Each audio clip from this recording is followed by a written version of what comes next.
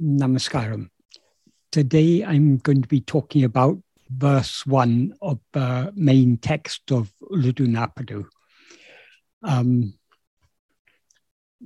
Like all the verse in Uḷḷadu Nāṛpadu, this is a very important one, particularly because it is the starting of the main text. This is the introduction to the theme of Uḷḷadu Nāṛpadu.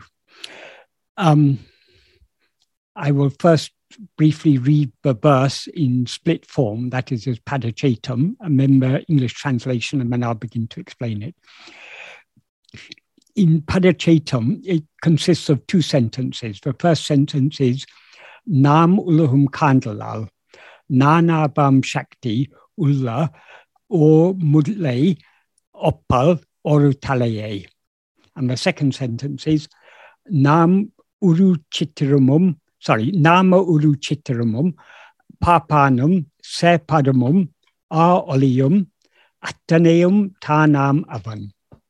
What that means is, because we see the world, accepting one fundamental but has a power that becomes many is certainly the one best option. The picture of names and forms, the one who sees, the cohesive screen and the pervading light, all these are he who is oneself. On the surface, this is a very simple verse, but it is actually very deep in meaning. The first clause is Nam Ullahum Kandalal.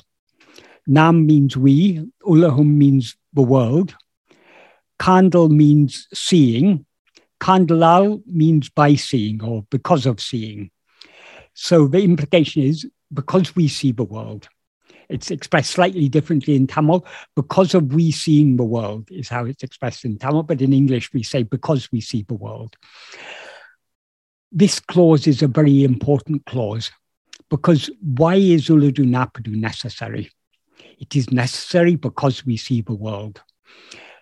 And why does Bhagavan start by talking about the world? When the aim of Bhagavan's teachings is to know who am I, what is the relevance of bringing in the world? Why should we be concerned about the world? There is a very deep reason for that. That is, we who see the world are ego. And there are two, as we shall see as we go on through this work, there are two defining characteristics of ego. The first defining characteristic is that as ego, we are always aware of ourselves as I am this body being a form consisting of 5 sheaves. That's a physical body, life, mind, intellect, and will. So as ego, we are always aware of ourselves as such a body. And consequently, because we're aware of ourselves as the form of this body, we're aware of so many other forms. All the other forms that we are aware of are physical forms that make up the outer universe, or the seemingly outer universe, and mental forms which make up the inner universe, the inner world. So the world we see is just a collection of names and forms. What he refers to in the final sentence as Nama Uru Chittiramum, the picture of names and forms. This is all just, he calls it a picture because it's just an appearance, and it consists of names and forms. So this is the second characteristic of ego. That is, as soon as we limit ourselves as a body, this body is a small part of a big world, so we consequently see so many other things. So that which is aware of itself as I am this body, and which is consequently aware of a world, is what is called ego. That is, so long as we are aware of the appearance of any world, whether a seemingly external world of physical objects or an internal world of mental objects. Mental objects means perceptions, memories, thoughts, feelings, emotions, intellectual processes, likes, dislikes, desires, and so on. All of these make up our inner world. And there seems to be an external world, but actually that external world, as Bhagavan points out in verse 6, that seemingly external world consists of just 5 kinds of sense perception. And sense, or 5 kinds of sense impression. And sense impressions are mental impressions. That is, in our mind, we have the impressions of sight, sound, touch, that is tactile sensation, smells, and tastes. These 5 types of sensation create the illusion of an external world. That is, we receive these impressions and we assume they are caused by an external world, just as we do in dream. In dream, the world we perceive, the seemingly external world, is actually just in our own mind. It doesn't exist independent of our mind. Likewise, this world. So this first sentence, because we see the world, this first clause, because we see the world, is very deeply significant. That is, Nam, we, refers to ego. Uڵḷadu refers to everything that is perceived by ego. In other words, Nam is the subject, Uڵḷadu is all objects. All objects includes both the seemingly physical objects and mental objects. In other words, everything other than ourselves is what is referred to as world. And what is the connection between we and the world? It's our seeing. That is, we see the world. This is what he refers to in verse 9 as Mupadi, or which is a Tamil version of the Sanskrit term Tripudi, which means the 3 factors of objective knowledge. That is, whenever there's any knowledge of anything, there is a subject, a knower, there's an object, something that is known, and there is also a means of knowing it. How do we know the world? Well, we know the external world by means of the 5 kinds of sense impression. And we know the internal world of thoughts and feelings a little bit more directly through the inner sense organ of mind. That's why the mind is sometimes referred to as if it were a sense organ, because it's through the mind that we see all these internal things. So here in this first clause, Bhagavan is referring indirectly to the Tripudi, right? These 3 factors of objective knowledge. And these Tripudi, as he points out in verse 9, it depends on one thing. That one thing is ego. That is, without a knower, there couldn't be any knowing. And without knowing, there couldn't be anything known. So both the knowing and the known depend on the knower. So that's why Bhagavan begins with the subject, Nam, we. That, as I say, that we there refers to ego. When the reason Bhagavan uses the term we, in Tamil there are 2 forms of the word we. There's Nam and Nangal. Nam is the inclusive form of we. So if you say Nam, you're including the person who is addressed. If you say Nangal, you're excluding the person who is addressed.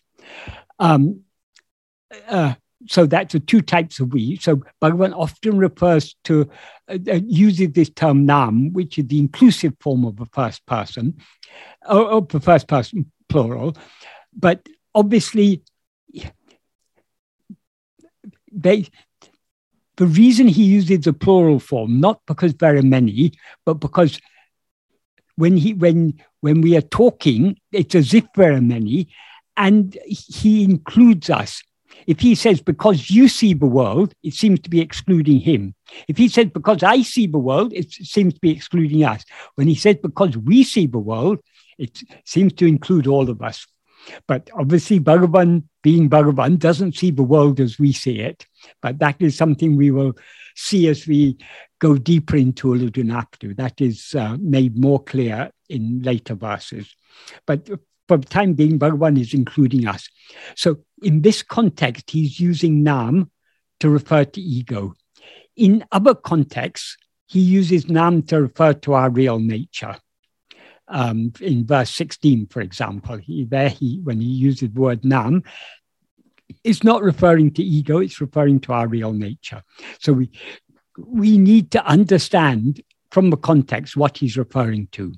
Like nam, which means we, nan, which means I, or tan, which means oneself, we need to understand from a context where he's referring to ourselves as we actually are, in other words, our Atmaswarupa, our real nature, and where he's referring to ego.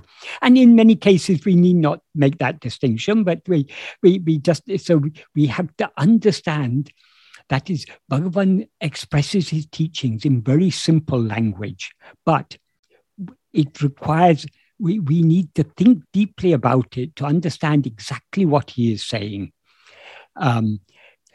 He doesn't always say things in works like Uڵḷadu Nāṛpadu, Upadesha Amma Bidde, Arunachastuti Panchakam. He says things in a very compact form. And it's not always immediately obvious what the meaning is or what the underlying implication is. It's intended to make us stop and think. We shouldn't just read. I mean, it's easy. We can read through the 40 verses of Uڵḷadu Nāṛpadu in maybe 15 or 20 minutes. But we're very unlikely to get much out of it. We have to read each verse very carefully, think deeply about it, and most importantly of all, we need to put it into practice. The more we put it into practice, the more these verses will reveal their inner meaning and implication to us, because these verses are all very, very deep in meaning. So here, Bhagavan he begins, as I say, this first clause is a since clause. He's giving a reason for what he says in the main clause of this sentence. So here he's giving a logical argument. We have to consider what is the argument. But before understanding that, let's move on to the second clause. What he says in the second clause is Nāṇābham Shakti Ulla Oru Mudale Oppal Oru Talaye. Nana means many or diverse. Is here used as an adjectival participle or relative participle. So it means which is or which becomes. In this context, we can take it as which becomes. Sati is a Tamil form of the word Shakti, which means power. Ulla, in this context, means which has, or means one, and mudal means first, or in this context, it means one fundamental thing, one fundamental. Mudale, that is the accusative case ending. So here he's, because that is the object of the next verb, which is actually a verbal noun. So the accusative form of mudal is mudale. So Nāṇābham Shakti Ulla or Mudale, which means one fundamental but has a power that becomes many. The next word, Oppal, is a verbal noun that means accepting. So accepting one fundamental but has a power to be many. And then the last word is Oru Talaye. We have to think deeply about it, what Oru Talaye means in this context. Oru Talaye, that finally ye is an intensifier, so it implies certainly. But what exactly does Bhagavan mean by Oru Tale here? Oru means one, Tale means head. But he's not talking about one head here. This is Oru Tale is a term that is used in Tamil in various different senses. Here it is. I just opened the page of lexicon where it's given. But in the Tamil lexicon, which is a very useful Tamil to English dictionary, that was produced, it was published in the 1920s and 1930s by the University of Madras in 7 volumes, 6 main volumes and 1 supplementary volume. One of the scholars who was working on it in the early stages was Murugan. Before he came to Bhagavan, he was one of the Tamil pundits working on this voluminous dictionary, which is it's the best Tamil dictionary there is, and it's as I say, it's a Tamil to English dictionary. So the meanings they give for Orutale, the first meaning is one-sidedness, and the second meaning is positiveness or certainty. But to understand how it's used in practice, it's useful to read other words, other compound words derived from this. The next word it gives is Orutale Karmam, which means one-sided love, unreciprocated love. But obviously that has no relevance here, but it's just to give a sense of the way in which this. So one of the meanings of Orutale is being one-sided, whether one-sided in the sense of being partial, or in the sense of like in one-sided love. Another meaning of another word derived from Orutale is Orutale Tunidal, which means a decision, accepting one or the other of 2 contrary opinions or views. This is coming closer to the meaning that is relevant here. That is, there are many different views, but about many different philosophical, metaphysical views to explain the appearance of this world. Bhagavan is here favoring one particular metaphysical view. So Bhagavan is coming to a decision here. That's why I translated this as the one best option. There are other options, but of all the top options, this is the best one. And another verb that is derived from Orutale is Uڵḷḷadu Nāṛpadu, which means to come to a conclusion. So some people have translated this as this is the one decided conclusion. I don't think we should interpret it in quite that way, because Bhagavan isn't saying this is the only option. He's saying this is the best option. Because, for example, in the next verse, he goes on to talk about different views. He talks about there are some people who consider, he begins with what he says in the next verse is, each matam means religion or philosophical view, initially accepts 3 fundamentals. The 3 fundamentals are God, world, and soul. And then he says, contending only one fundamental stands as 3 fundamentals, or 3 fundamentals are always actually 3 fundamentals, is only so long as ego exists. That is, all these contrary views arise only so long as ego exists. In sleep, there are no philosophical or metaphysical or religious arguments. There are no arguments of any sort. So it's only when we rise as ego that all these different viewpoints come into existence. And then one viewpoint argues with another viewpoint. Bhagavan doesn't want us to argue with other viewpoints. What he teaches us in Uڵḷļadu Nāṛpadu is not for the sake of arguing with other viewpoints. What he teaches us is the purpose of teaching Uڵḷļadu Nāṛpadu is to prompt us to enable us to understand, but knowing anything else without knowing ourselves is futile. First, we need to know ourselves, and to know ourselves, we need to turn within. So, in this first sentence, Bhagavan isn't saying this is the only option. Because if this was the only option, there would be no philosophical disputes. Obviously, there are many different options. There are many different ways of explaining the appearance of the world. But Bhagavan gives his verdict here. This is the one best option. So I'll just see if there are any other meanings of Orutale that may be relevant.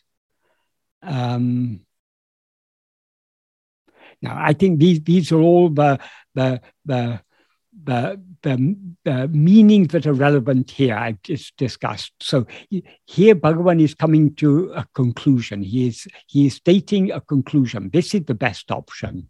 He's not saying this is the only option, this is the best option.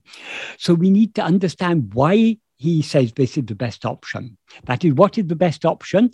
Accepting that there's one fundamental but has a power that becomes many. That is, we need to read this very carefully. Bhagavan isn't saying that that one fundamental becomes many, because the one fundamental he is referring to is our real nature, Brahman, or Atmaswarupa, which is immutable. It never becomes anything.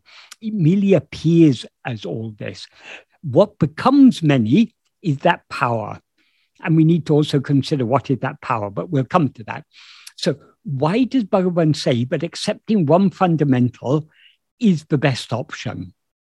The clue is given in the first clause, because we see the world. Though we hear, though it is a plural first-person pronoun, in the experience of each one of us, I am what is seeing the world. So the we who see the world are one. The world is many, but the objects are many, the subject is one. So since there is in the experience of each one of us, there is one awareness that is aware of all this. That one awareness is ego, but is aware of all these things. That is not the real awareness, but it is, as ego, we're aware of all this.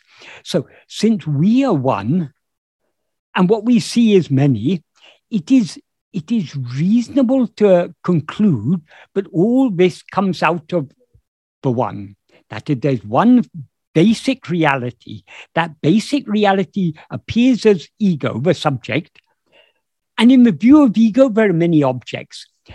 So though the objects are many, they appear in the view of one ego. And therefore, it is reasonable to suppose that the underlying reality is one, not many. That is the reason why Bhagavan said this is the one best option. And what does he say about this one fundamental? But what he refers to here as Uڵḷadu, the one fundamental, is, he's not specifying it, but here it implies a Brahman, or a real nature, what actually exists. What he referred to in the first Mangalam verse as Uڵḷadu, what actually exists, or Uλλapadu, the existing substance. That is the one mudal he's referring to here. And in the second Mangalam verse, he refers to that one mudal as Maheshwar, the great Lord. Because what we see as God is nothing but that one fundamental.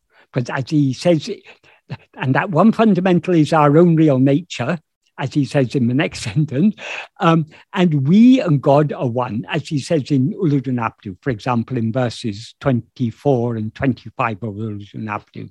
24, he says, Irakum ikayal isa jivagal oruporaleaba. By existing nature, God and soul are one substance, one portal. Upadi unave veru. Only awareness of adjuncts is different. Who is aware of adjuncts? Only ego. So as ego, we're aware of ourselves as I am this body, I am this person called so-and-so. And since we have limited ourselves, God seems to be something other than ourselves. So we also ascribe certain attributes to God. So those are the attributes of God, or those are the adjuncts of God. But in God's view, there are no adjuncts at all. There is only the one substance that we actually are. So we can take Oru or Pudal or Mudal here. It refers to Brahman, or our real nature, or God as our real nature. Not God as a separate being, but God as he actually is, as the one fundamental reality. And he says here, but this one fundamental, it has a power which becomes many. What is the power he is referring to here? The power is what is generally called Maya. But Bhagavan has clarified that Maya is nothing but our own mind. In other words, Maya, ego is itself Maya. He says this explicitly, for example, in the opening paragraph of Vichara Sangraham, in Vichara Sangraham section, in the first subsection of the first section of Vichara Sangraham, there's one sentence here. He begins the sentence by saying, Ipadi, in this way, dehate kuritu. That means referring to the body. The main subject of this sentence is nan endru erum bodhame, an awareness that rises as I. And it rises as I, pointing to the body or referring to the body. In other words, it's aware of itself as I am this body. And then he says it's avarantaramai. Avarantaramai means it's intermediate, because ego, as he says in verse 24 of Uḷḷadu Nāṛpadu, ego is what rises. Ego is neither the body, which is jada, and therefore not aware of itself as I, nor is it Sat-Chit, because Sat-Chit doesn't rise. It is something, it is a spurious I, but rises in between. So here he refers to it as avarantaramai, it's intermediate. In other words, it appears as a link between real awareness and the body, being distinct from both, but partaking of the nature of each of them. And then he says, so he says, this awareness that rises as I, being in between or being intermediate and referring to the body. In other words, the awareness that rises as I am this body is the implication. This alone is what is variously called as tat bodham. Tat bodham is a technical term. It literally means that awareness or awareness of that. But it's a term that is used in this context. It's used in the sense of egotism. Because ego is awareness of ourselves as I am this or I am that. So that's why egotism is referred to as tat bodham. It is ahankaram, that's ego, avidya, ignorance, maya, malam means impurity, and jiva. So here Bhagavan explicitly says that Maya is nothing but ego. And in Guru Vachaka Kavai, we can see many verses in which Bhagavan uses the term manamaye, which means mind Maya, because Maya is nothing but the mind. So that is the power that he's referring to here. As he says this is the same power that he refers to in the first sentence of the fourth paragraph of Nana. What he says in the fourth paragraph, in the first sentence of this paragraph is, Manam embadu atmasarupatilulla or Adisaya Shakti. What is called mind is an extraordinary or wonderful power that exists in Atmasvarupa. Atmasvarupa means the real nature of ourself. In other words, ourself as we actually are. And then in the next sentence, he goes on to say, Adu sakala ninevu galayum totru vikindradu. That it is what it causes all thoughts to appear. In other words, it projects all thoughts. And as he says in a few sentences later, excluding ninevu galay tabitu, jagam endru or porul anyamai ilde. Excluding thought, there is no separate thing as the mind. There's no separate thing as world. In other words, the world is nothing but thoughts. And what causes all thoughts to appear? It is mind, which is this Adisaya Shakti.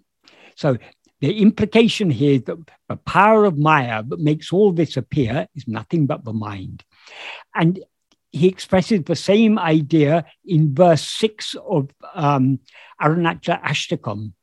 What he says in that verse is, in the first sentence, he says, Undoru porul arivoli ulamei ni. Undu means there is. Oru porul, one substance. Later on, he says ulamei. A is an intensifier, which is applying to all of these. So we can, when we translate this, we can say there is only one substance, one porul, one vastu. What is that one porul? Ni, you. He's referring to Arunachala. Ulamei, the heart. Arivoli, the light of awareness. So there is only one substance, you, the heart, the light of awareness. So here he's saying, but Arunachala is the one existing substance, the one real substance, the one reality. And it is the heart, and it is the light of awareness. It is that which is shining in our heart as I am. That is, it's shining in the heart as I am. And then in the next sentence, he says, Uڵḷadu Nāṛpadu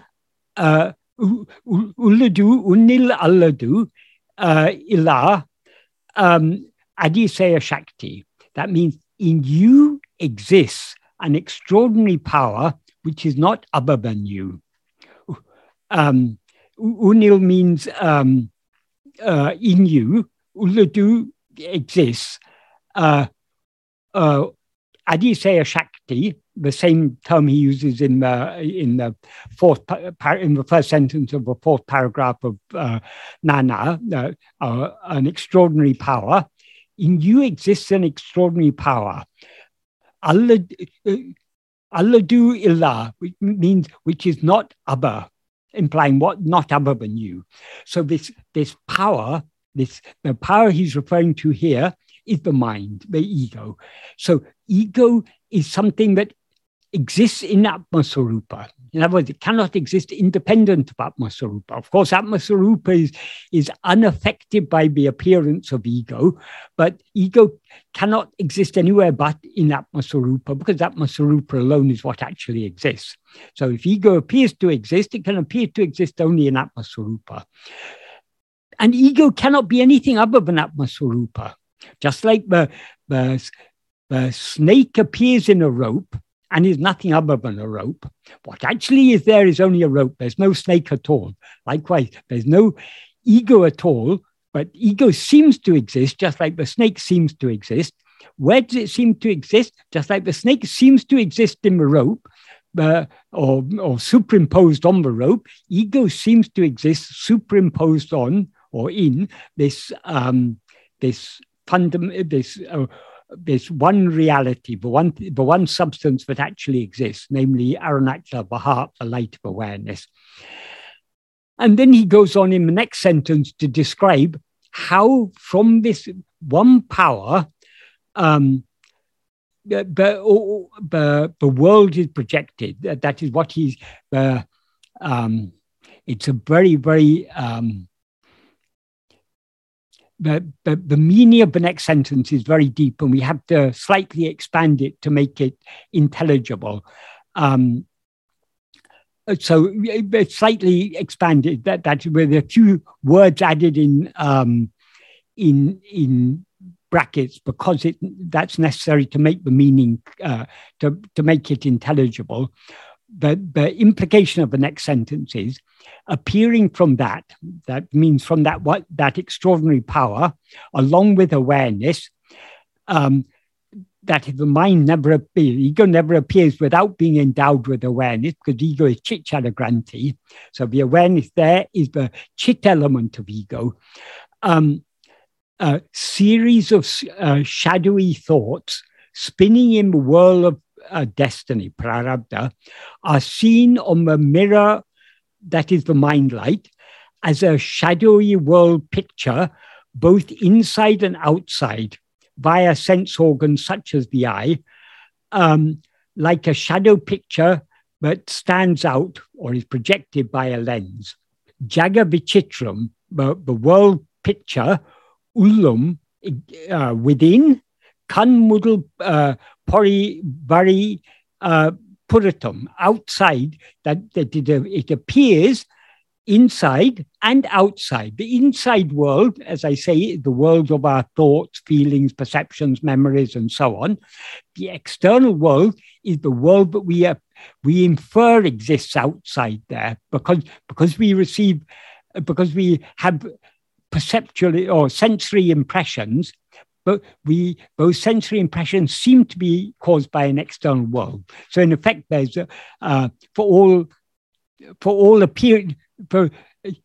there appear to be two worlds, of an external world and an internal world. That's what he's referring to here. But both the external world and the internal world, they consist of nothing but thoughts, but appear from this one power. So this is what he's referring to in this first verse of Uḷḷadu Nāṛpadu, when he says, one power which becomes many. That is, it is the mind. When we see a dream, what are we seeing? We are seeing ourselves as that dream world. Likewise, the world we are now perceiving, it's our own mind, but we are seeing as all this. So all the objects that constitute the world are nothing but thoughts, nothing but mental impressions. And so they are nothing, in substance, they are nothing but mind. So mind is that power, but appears as all these many things. And this power exists, or this power exists in and not other than the one fundamental. So this is what Bhagavan, what Bhagavan implies here is that though we see the world of many objects, all these, the underlying reality, the one fundamental that appears as all these, what appears as all these is one fundamental. And what is that one fundamental? He then goes on to say in the next sentence. What he says in the next sentence is Nama Uru Chitramam, the picture of names and forms. All objects, all phenomena are forms of one kind or another. And but generally in Vedanta philosophy, we don't just talk about forms. Often we talk about not just rupam, we talk about nama rupam, names and forms. And people often ask, why do names come before forms? Surely you must have a form before you can have a name for it. But there's, I believe the reason is, this is my own inference, the reason names come first is what looms large in our mind is not what we are seeing, but what we are seeing it as. For example, if we see a snake, if we see a rope, but see it as a snake, the snake is an identity. That is, our mind sees some form lying on the ground, and whatever we see, we interpret it in some way. We identify it in some way. So we see something lying on the ground, we identify it. Oh, that is a snake. So the snake is the name. The actual form is less important than the name. Because why name comes first? Because what it actually is only a rope, which is a harmless thing. But because we wrongly identify it, we give it the name a snake, we identify it as a snake.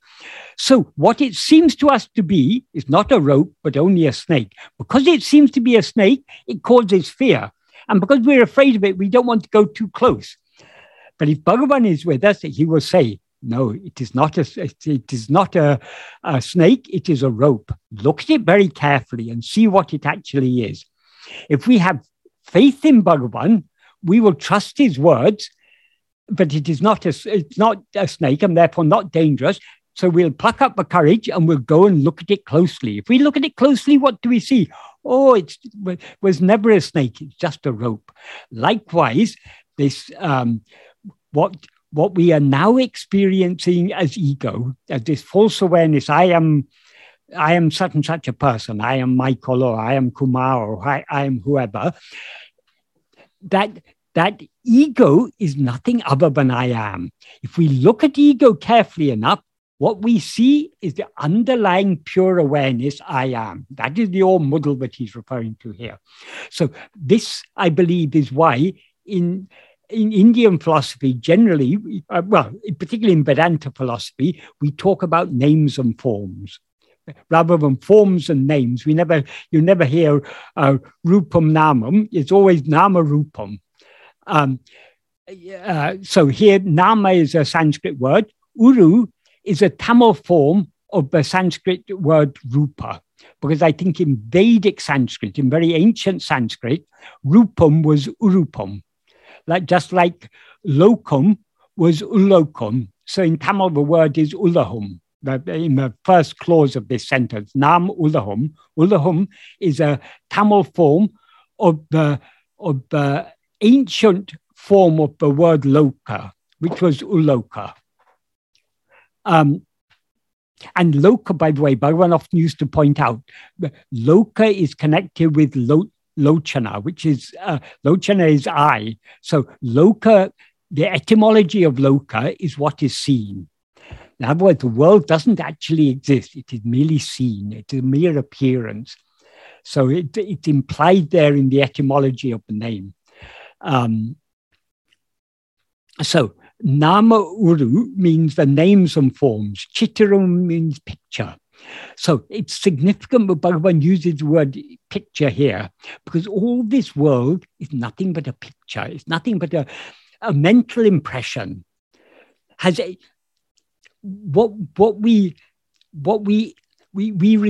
have a mental impression of sights and sounds and tactile sensations and smells and touches. Our mind interprets all these and gives it a name. That is what is actually coming into the mind is a series of sensory impressions. If we view it from a scientific point of view, of course, this isn't entirely valid from the standpoint of Bhagavan's teaching, but it illustrates the point well. According to science, there's a world out there. And that world makes an impression on our five senses. The light from the world comes and falls on the retina. And the retina receives the light, and the nerves in the retina translate those impressions into neural messages. That is, electrochemical impulses are sent from the nerve back into from the retina back along the optic nerve into the brain. Likewise with sound.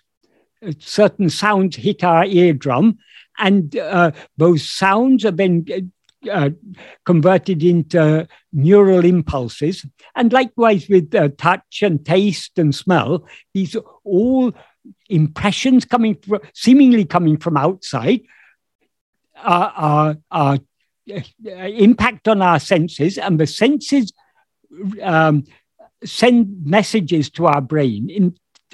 What the senses are sending to the brain is only electrochemical impulses. And then somehow the brain processes that, but somehow we interpret all those messages as a coherent world picture. The picture of the world is the mind's interpretation of the impressions it gets through the senses. So it's all an impression. That is what is actually coming into the brain is only nervous impulses, electrochemical impulses. That is the form. But it's the mind that gives it the name. This is a world, and this world exists out there. Of course, we need not go into so much detail from the point of view of Bhagavan's teaching, because Bhagavan says very simply, this is all a dream. So actually, there's no world out there that is impacting on our senses.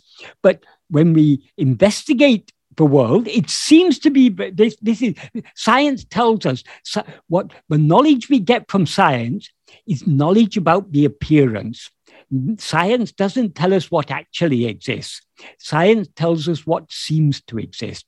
So scientists are, why? Because scientists are making research on the appearance. All this world is nothing but an appearance. It's nothing but a picture of names and forms. The scientists make research on that. So they tell us a lot about how this appearance works, but not what this appearance actually is. That is why philosophy, metaphysics is necessary. It seems to us, and science seems to confirm, that there is a world out there. But actually, there is no evidence that anything exists independent of our view of it. Science cannot prove that any world exists. All science can tell us is the world seems to exist, and it seems to be working such and such a way. But does anything exist independent of our perception of it? That is what the question asked by philosophy, by metaphysics. The answer given by Bhagavan is there is absolutely no evidence that there's anything external to ourselves. Why? Because in dream, we experience a world exactly like this, a world made up of the five types of sense impression. And so long as we're dreaming, we assume that there's a world out there and that external world is causing all this. When we wake up, we immediately recognize, oh, it was all just a dream, and therefore all in my own mind. Since we have concluded now that the dream world existed in our mind, what evidence do we have that this world is any different? Is there anything that we're experiencing now but we couldn't experience in a dream? Obviously not. So there's absolutely no evidence that there's any external world. So what this world is just a picture of names and forms. In other words, it's a mere appearance. It's a mere mental projection, just like a dream is a mere picture in our mind. It doesn't actually, no world actually exists. The world we see in a dream, all the whatever we may see, all the joys and sorrows in dream, all the causes of the joys and sorrows. In dream, we may experience pandemics and wars and famines and material prosperity and all sorts of things we may experience in a dream. They're all just a picture in our own mind. Likewise, this world with all its wars and its famines and its pandemics and all its injustices and everything, it's all just a picture in our own mind. Nama uru chittaramam. So this is a very, very beautiful description of the world. Nothing but a picture of names and forms. To whom did this picture appear? It appears to a seer, papanam. Papanam means the seer, the one who sees. Who is the one who sees? It is ego. And though papanam literally means the seer, it often we talk of perception as sight. That is, there are 5 types of sensory perception, but the principal sensory perception is sight. So we talk about seeing, but seeing here means like he said in the first sentence, because we see the world. Their seeing is used metaphorically to mean because we perceive the world. So here the seer means the one who perceives. In other words, ego, the subject. So the nama uru chittiramam is all the objects. Papanam is the subject, the perceiver. What is perceived is the picture of names and forms. The one who is perceiving it is ego, the subject or perceiver. And then he says, ser padamam. Padam in this context means screen. When we see when we go to a cinema and watch a film on the cinema, all the pictures we are seeing. We may go and watch a film about war or about politics or about a love story or whatever we see, all the pictures are appearing just on a screen.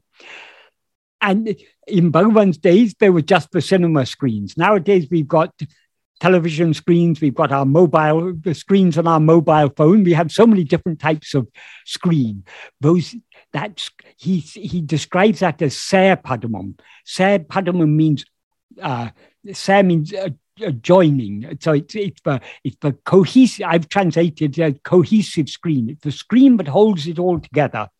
Supposing you have a cinema projector and you project into the darkness, into empty space, no picture is going to appear. You need to have a screen on which a picture appears.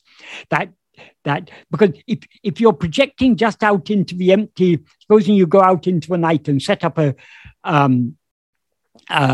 cinema projector and project onto nothing, just into empty space, you project a picture. The picture isn't held together. There needs to be something to hold it together. So that which holds it together, that is the cohesive screen. Of course, the screen that holds it all together is the mind itself. So the mind is both the seer and the screen on which it's seen. It is also the Oliyam, the pervading light. What Bhagavan means here by pervading light, there's a useful passage in, if we think about it deeply, it should be obvious to us, but Bhagavan gives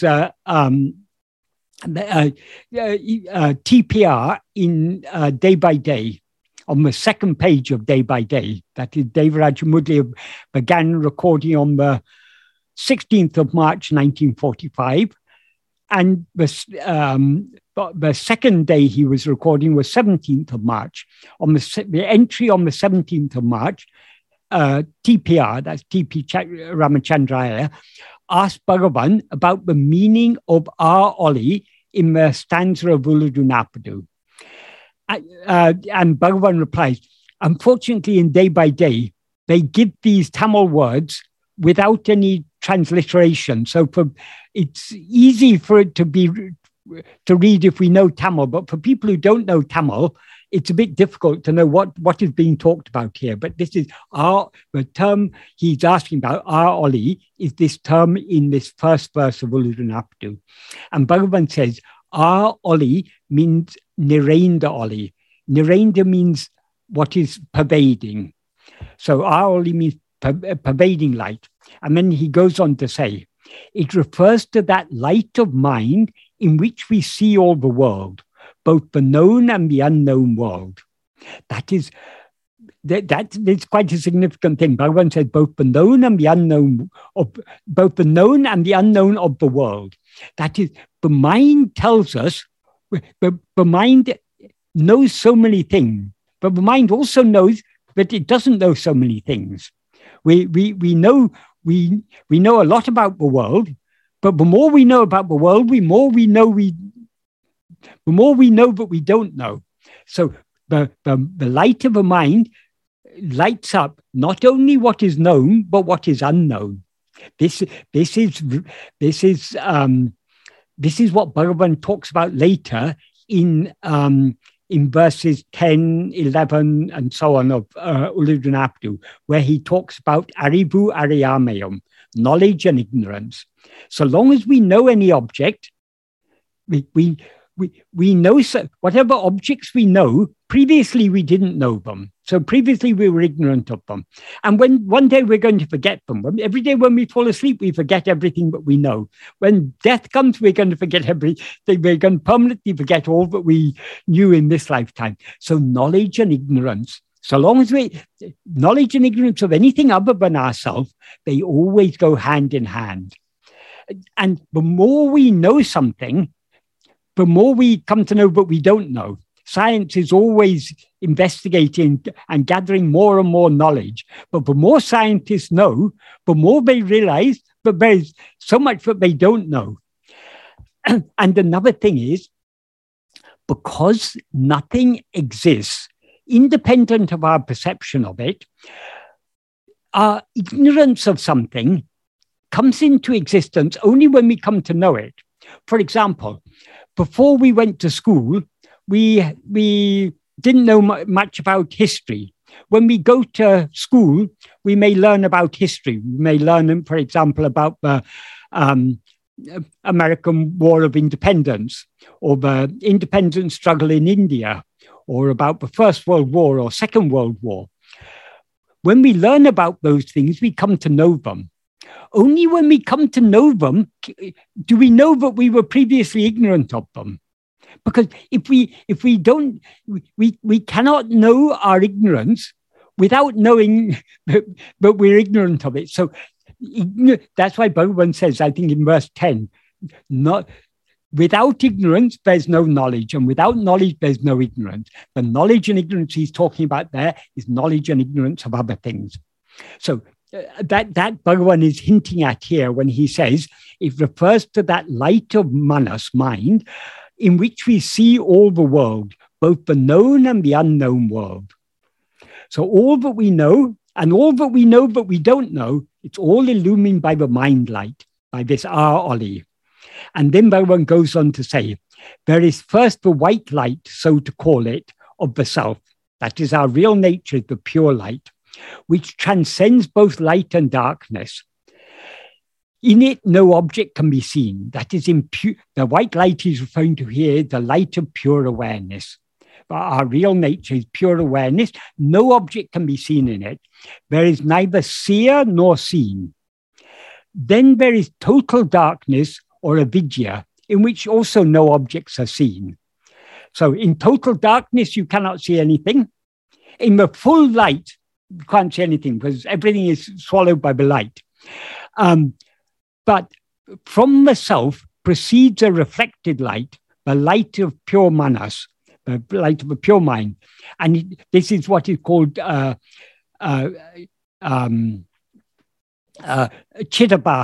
the reflected light, or the seeming, the reflected awareness or seeming awareness. And it is this light that gives room for the existence of all the film of the world, which is seen neither in total darkness, nor in neither in total light nor in total darkness. That is, Bhagavan often used to use the cinema to illustrate this. He said, in a cinema, if you've got all the lights turned on, or if you remove the roof of the cinema, in old days in South India, there were private companies who were cinema. They would go from place to place. They would set up a tent, and in that tent they would show pictures. So they go from village to village, and so villagers could see these pictures. This is in the days before regular cinemas were built. In the very old days when they still had the silent movies and so on, they would set up the pictures in a tent.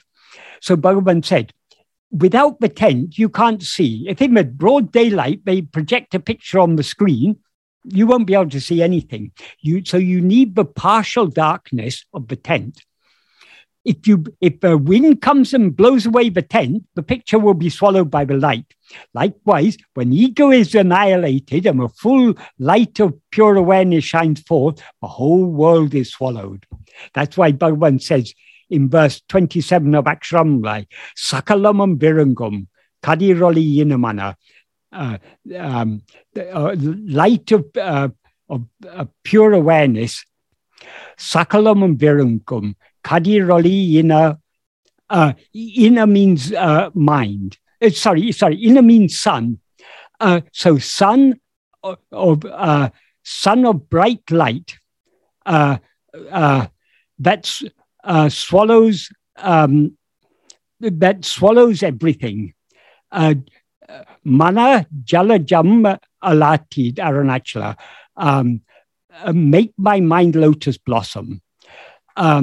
Here the word he uses, kadir, it's a noun from a verb which means to shine, glow, or manifest. So since it acts as an adjective for Oli, for bright, I've taken it here to mean bright. can also mean rays. So we can also take this sun of bright rays, but swallow everything. So we can take it either as bright light or bright rays, but it amounts to the same.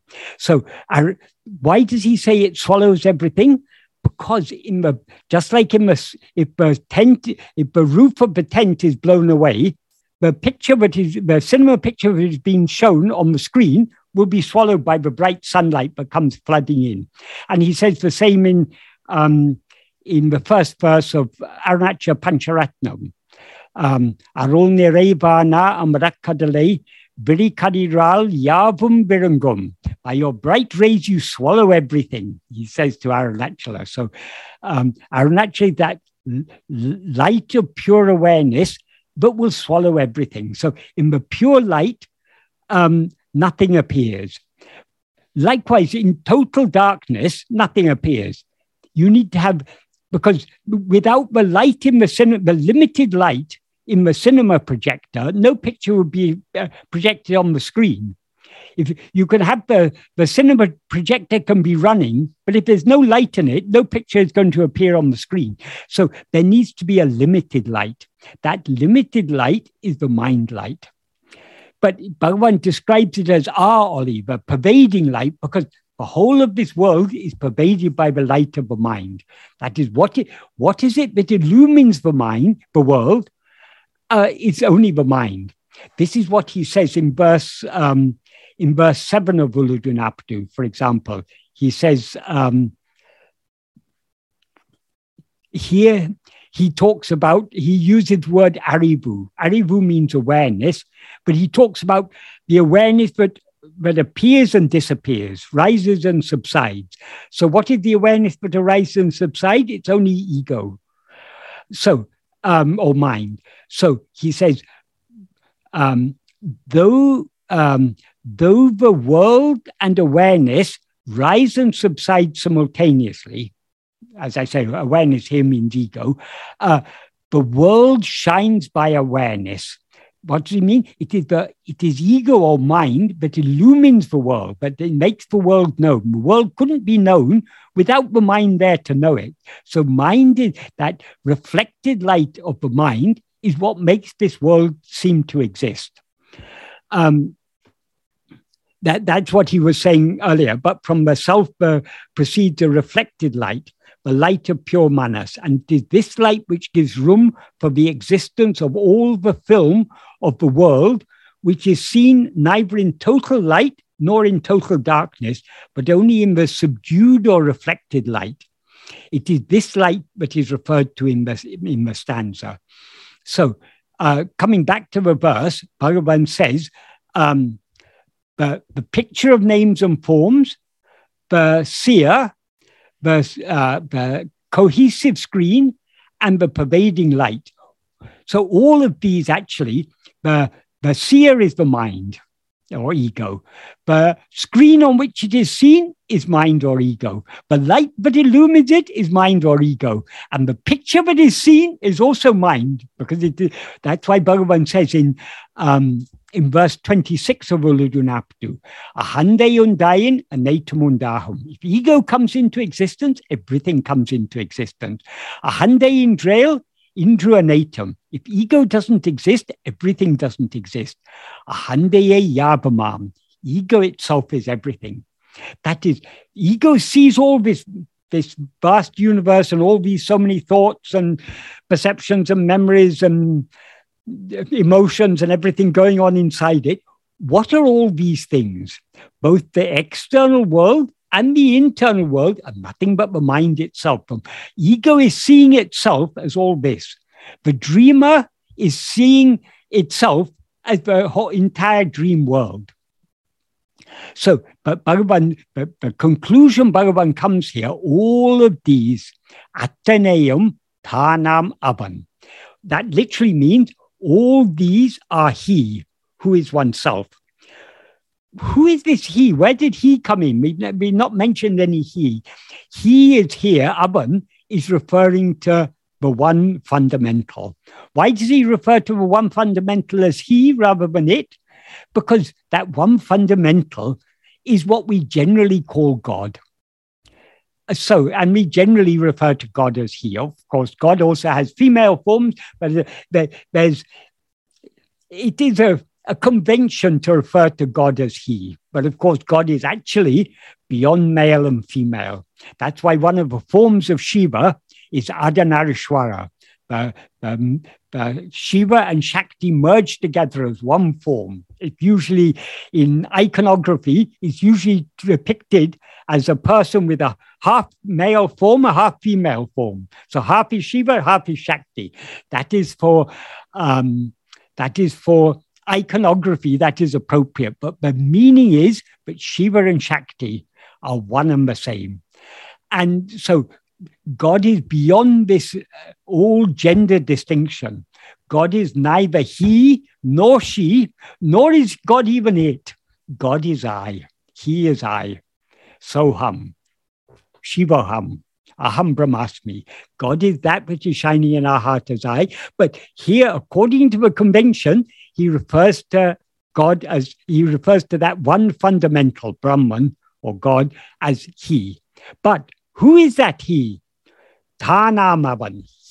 That he who is oneself, that is that one fundamental, is nothing other than ourself. Because nothing can be other than that one fundamental. That one fundamental is what alone actually exists. So that is what appears. That one fundamental is what we actually are. And that is what appears as all this, as the picture of names and forms, as the one who sees it. In other words, there's all objects and the subject, and the screen on which it's seen, and the light by which it's seen. So all these are he. So here Bhagavan is giving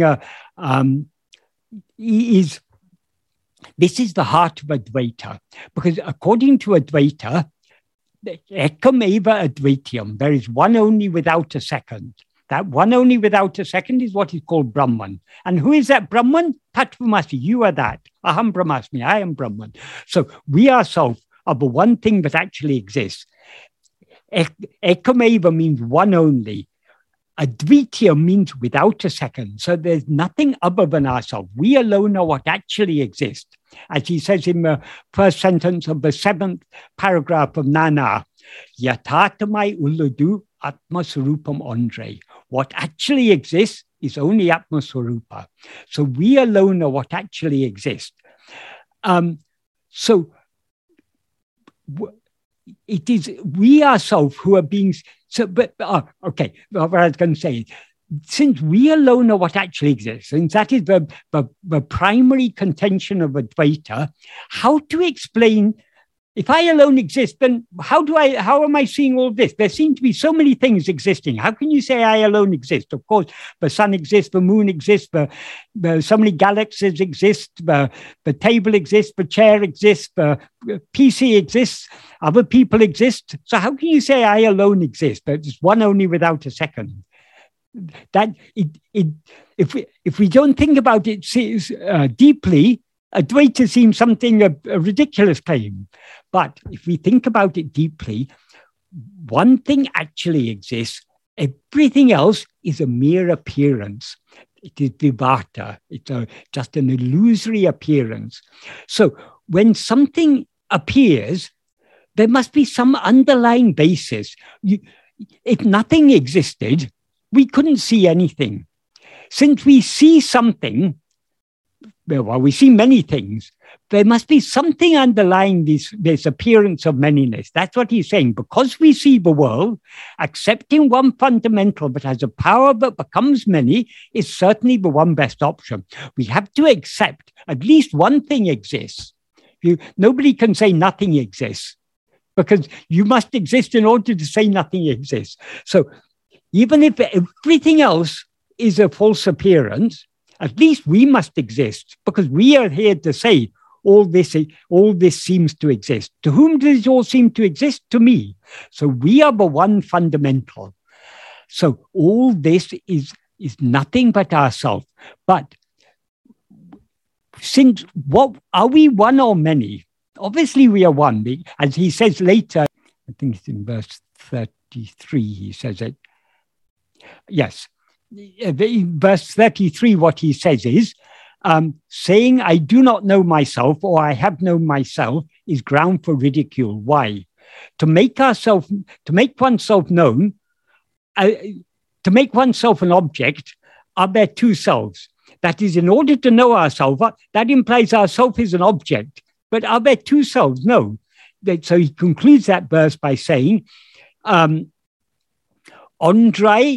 aneva anubhuti unmayal, because being one is the truth, the experience of everyone. That is, we all experience ourselves as I am one. None of us experience ourselves as I'm two different people, I'm three different people.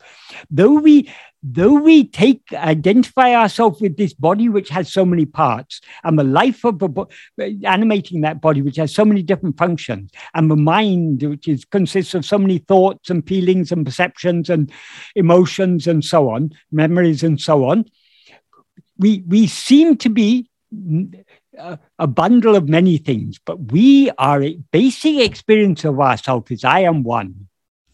So since we all experience ourselves as one, the multiplicity, whatever we see as many, is objects perceived by us. The subject we perceive as I am one. I am seeing many things, but I am one.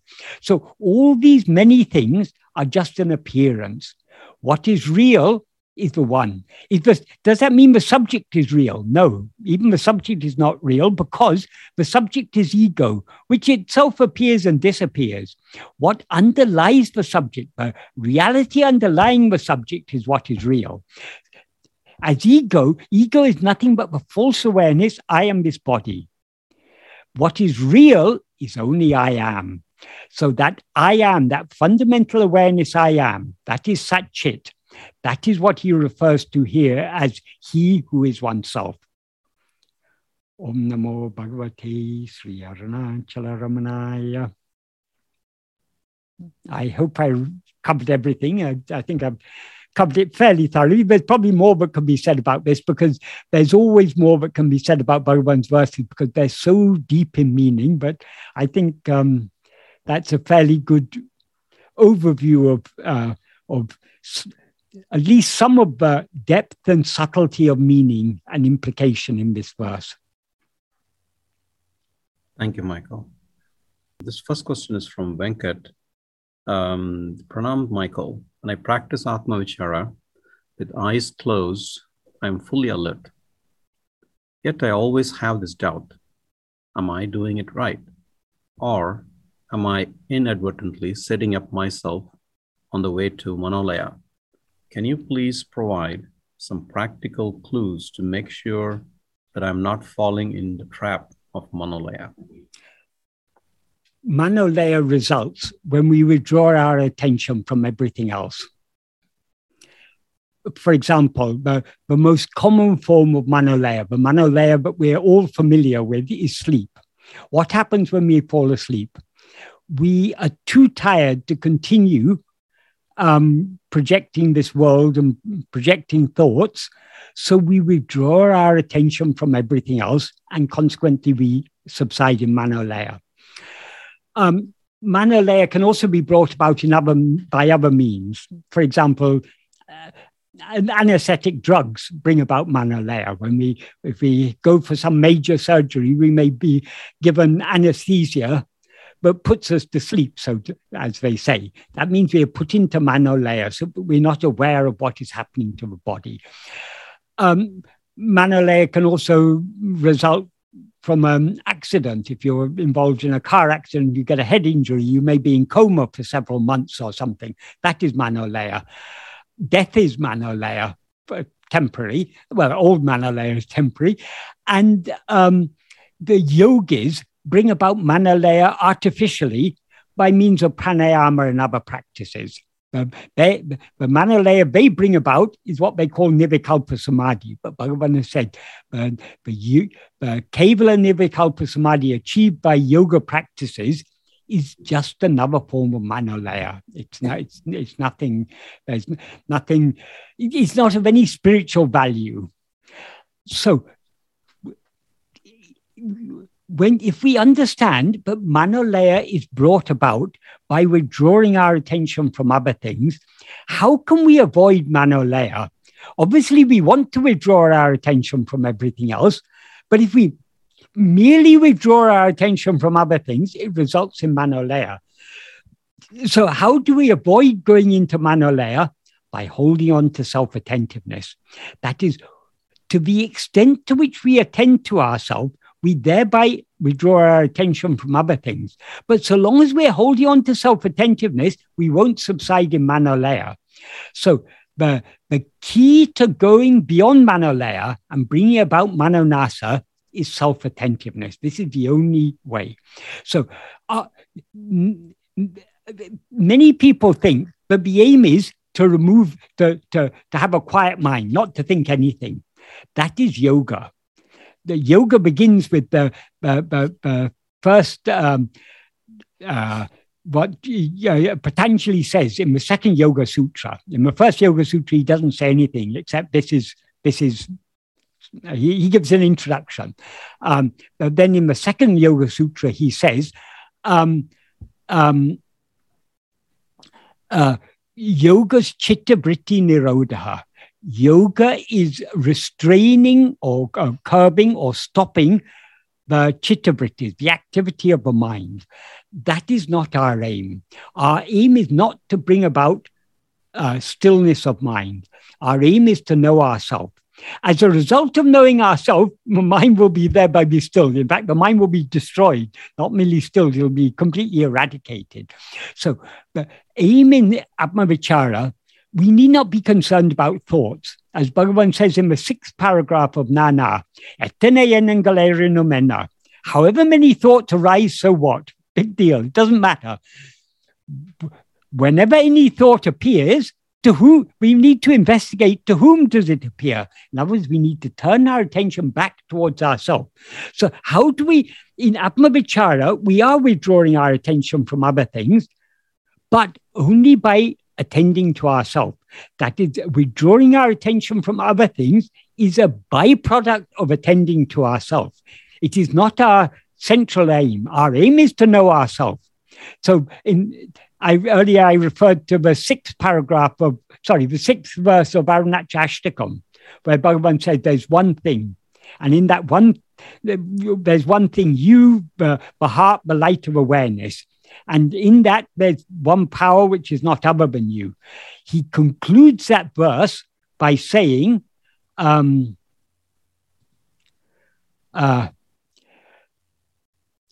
Kundre, Nindrida Sendrida Ninebida Vindre, Hill of Grace, let them cease or let them go on. He's referring to the world pictures. Let them cease or let them go on. They do not exist apart from you. So what does Bhagavan imply by this? What he implies is we need to be completely unconcerned about the appearance of the world. We need to be unconcerned about the appearance of thought. Let them appear or not appear. Just don't look at them. Look at yourself. If we are attending to ourselves, we will not be concerned about anything. That's why in the next verse, he begins by saying, Indraham enunine venipira vondrum. Indru. That is, if the first thought I does not exist, nothing else will exist. Until then, we need to investigate to whom is everything appearing? To me, who am I? And thereby we go back within. So we shouldn't be concerned about the appearance or disappearance of thoughts. We shouldn't pay any attention to thoughts at all. We should attend only to ourselves.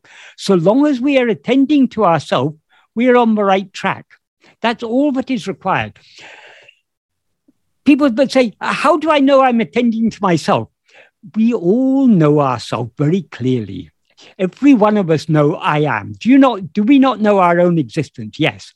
Obviously, our existence, ourself, is not an object. So it's not like attending to an object, but we are always aware I am.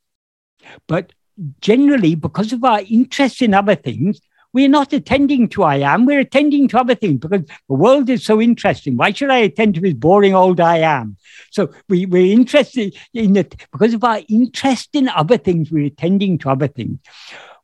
To follow Bhagavan's path, we need to be passionately interested in knowing one thing and one thing alone. Who am I? So our whole attention should be focused on this fundamental awareness I am. This fundamental awareness I am is not an object, but it is the background on which all these objects appear. So we are all aware I am. Just hold on to that awareness I am. Attend to that awareness I am. It is subtle, but the more we do it, the clearer it becomes. So we cannot go wrong in this path so long as we are attending only to ourselves. If we attend to anything other than ourselves, then we've gone wrong. Or if we merely withdraw our attention from other things without attending to ourselves, we've gone wrong. There are two problems we confront when we're trying to attend to ourselves. The two problems are sleep and thought. Sleep means manolaya. The first problem is thought. The first problem we all come across is thoughts. Our mind keeps on getting distracted by other thoughts. Why? Because we're interested in other things. So we need to avoid being carried away by thoughts. We need to hold on to ourselves. We also need to avoid slipping into manolaya, into sleep. So we need to hold on to ourselves. Holding on to ourselves is the only way to remain balanced between thought and laya.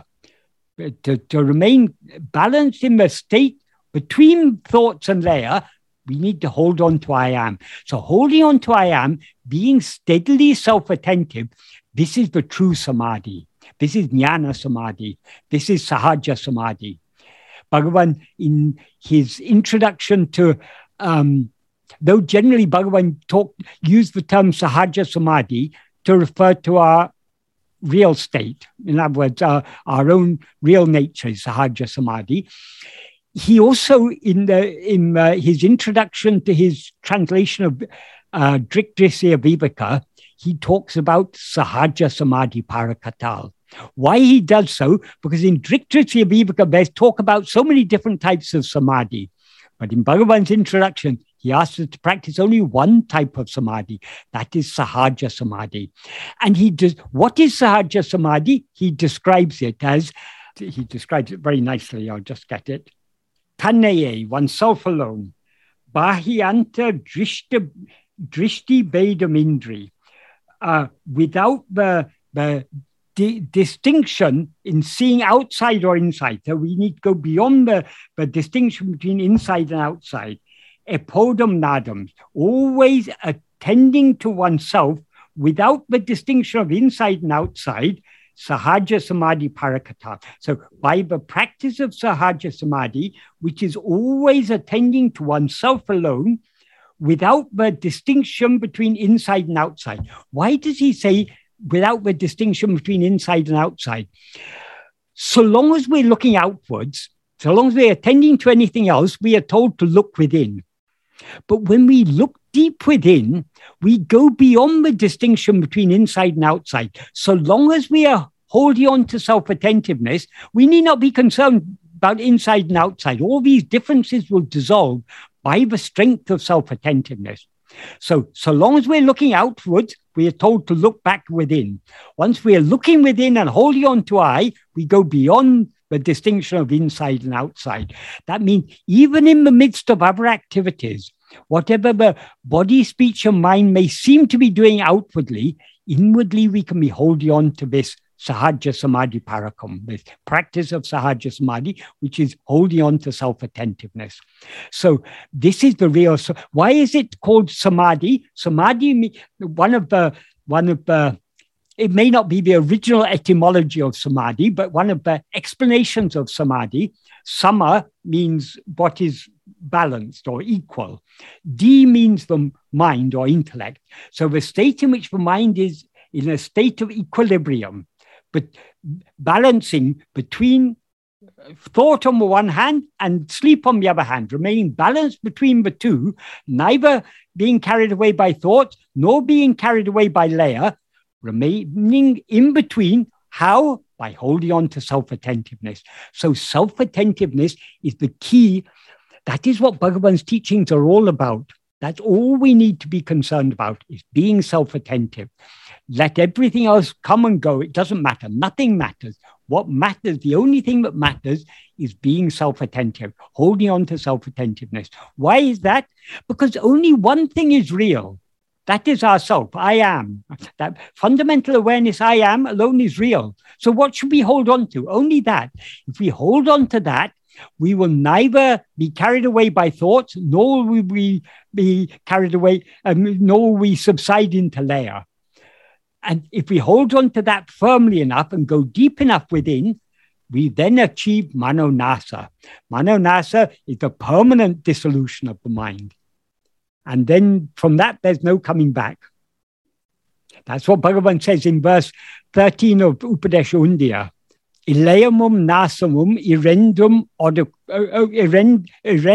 odukum. That is, dissolution is of two kinds, it means laya and nasa. What is lying down in laya, what is subsided in laya, will rise again. If its form dies in nasa, it will not rise. So the difference between laya and nasa, both are dissolution of the mind, but laya is only a temporary dissolution. Nasa is permanent dissolution. Our aim is nasa. And how can nasa be attained? Only by holding on to self-attentiveness. By withdrawing our attention from other things, we'll subside in laya, unless we hold on to self-attentiveness.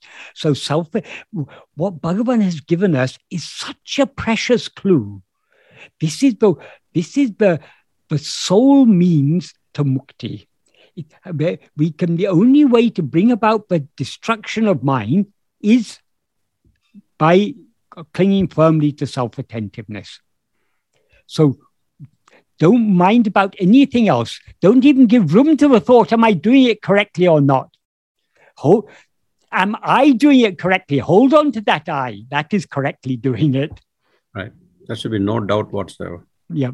Shouldn't doubt yourself. Yeah. Thank you, Michael. During your discussion, sometime around 10:22 Central Time, I think that's when you're going over those categories, those four things. One of the anonymous devotee wrote a question: how should death of the body be understood in this context? The body is part of the nama uru chitramam. It's part of the picture. So let the body be born, or it was born one day, it's going to die one day. That we know. Body is not real. The ego that is aware of itself as I am, this body, is itself not real. What is real is I am. So we should hold on to I am. Death is no big deal. We have been born so many times, we have died so many times. Every life is just a dream. So when the dream starts, that we call that birth. When dream comes to an end, we call it death. But we are that which is beyond birth and death. That is, birth and death occurs for ego. Because ego takes itself to be a body, it seems to be born and dies so many times. But the problem is, the body is born and dies. Ego itself doesn't die. Ego will not die until we know what we actually are. And to know what we actually are, we need to hold on to self-attentiveness. So the real death, the death that we are all seeking, is the death of mind, manonasa. And that can be achieved only by self-attentiveness. So hold on to self-attentiveness. Let the body come or let the body go. Nindrida sendrida ninebida vindre. The body is all a part of this world appearance. So, of course, the world cannot appear without the body, because we need a body through which to see a world. But even in dream, we never see any dream world without seeing ourselves as a body in that dream. But we have woken up from so many dreams. Do we lament the death of the body? Last night I was dreaming, I was doing so many things. Then I woke up. That means that dream body has died. Am I to lament the death of that dream body? Am I to hold a funeral for that, for the dream body? No, because that dream body wasn't real. So likewise, this body is not real. So it's going to die one day. We can be sure of that. That one thing we can be absolutely sure of is we're going to die. So let us not be worried about birth and death. What is birthless and deathless? That is what we are seeking. That is I am. We ourselves are that which is birthless and deathless. We seem to be born and to die because we rise as ego and consequently take a body as ourself. But actually we are the deathless spirit. And someone just wrote a comment there. This man is a jnani. No man is a jnani. Bhagavan often used to say, jnana me jnani. Jnana alone is the jnani. When we see people and we say, is this person a jnani? Is that person a jnani? No person is a jnani.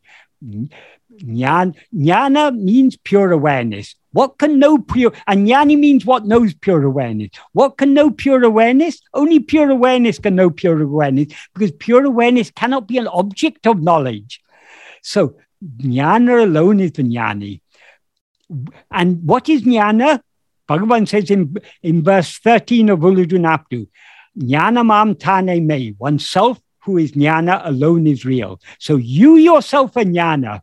Don't look outside and say, oh, this man is a jnani, this man is an ajnani. See yourself, then only you will see the true jnani. That is what Bhagavan's teachings are all about. Thank you, Michael. You cannot see, so long as we see Bhagavan as a person, as a body, we are belittling Bhagavan, because he is not the body, he is jnana itself.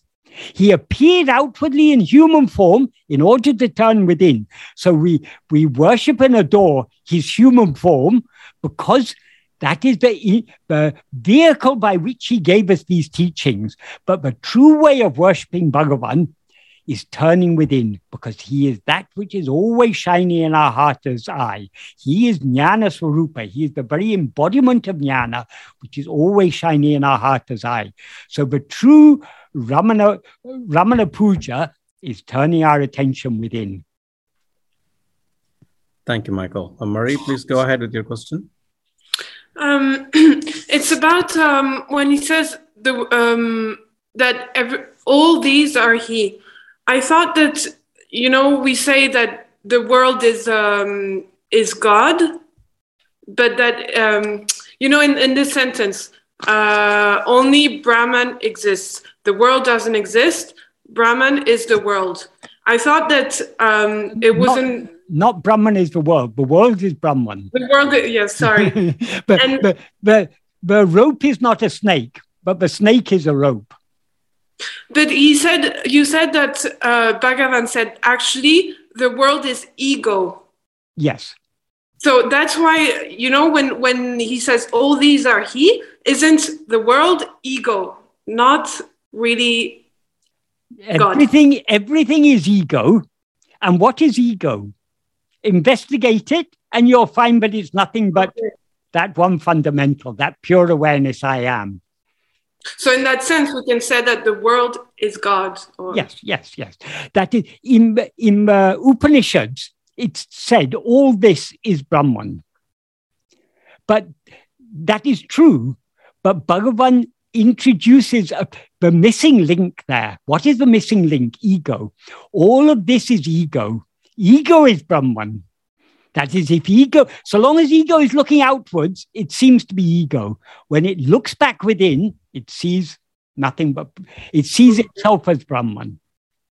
Yes, so as long as we see the world, it's more correct to say it's ego, it's not God. We can't say, the world is God. Yes, exactly. We see the world because we have risen as ego. Okay. And I have so long as we're looking outside, we are seeing ourselves as something other than what we actually are. Firstly, we're seeing ourselves as I am this body, and consequently, we're seeing all this world, which is nothing but ourselves. Turn back within, and we'll see ourselves as we actually are, which is pure awareness, pure jnana. Okay. And I have another question. Yes. When we say that because we dream, we cannot say that the world exists independently of us. Yes. But also it seems like, to me, we can't also say that the world does not exist. Like, we can't say whether it exists or not. The world does not exist. The world seems to exist. All we can say about the world is it seems to exist. Okay. But the important point is, that's one of the basic principles of Advaita. The world is mithya. It doesn't actually exist. It just seems to exist. But Bhagavan has asked us the important question. Merely saying the world is an appearance, or it merely seems to exist, isn't sufficient. Bhagavan asked the all-important question: to whom does it seem to exist? To whom does it appear? That is what we need to investigate. Yes. Okay, yeah, because when I hear it, I'm not convinced, to be honest. We are, to be honest, we are all convinced that I am this body, and we are all convinced that this world is real. Bhagavan tells us you are not the body, the world is not real. But though we, at a superficial level of our mind, we understand what Bhagavan is saying, we even are ready to accept it. But what is our experience? My experience is I am this body. And because what is actually real is only I am. So long as I experience myself as this body seems to be real. Because if this body is I am, it has to be real, since I am real. Since this body is just a small part of this vast universe, the whole universe seems to be real. So our experience will always be, but what we're experiencing is real. That's why when we're dreaming, sometimes when we're dreaming, we may think, oh, this can't be real. This must be a dream. Even though we think that, it's just a thought that occurs in the dream. It still seems to be so real. We seem to be that dream body, and the dream world seems to be so real. And could it be that it's different from a dream? You know, like that the dream is the dream and this is... It is possible, but there's no evidence that is the case. Why should we... If we say this is not a dream, we are saying that a world actually exists out there. But we have no evidence that any world exists out there. Yes, and we can never know. No. On the other side of the sun, there could be a colony of pink elephants floating around in space. It's possible because nobody can ever see what's on the other side of the sun, because if you go around there, there's still the other side. So maybe there's a herd of pink elephants there floating in space. Since we've got no evidence that there's a herd of pink elephants, why should we believe it? We have no evidence that there is any such thing as a world. So why should we believe that there is a world?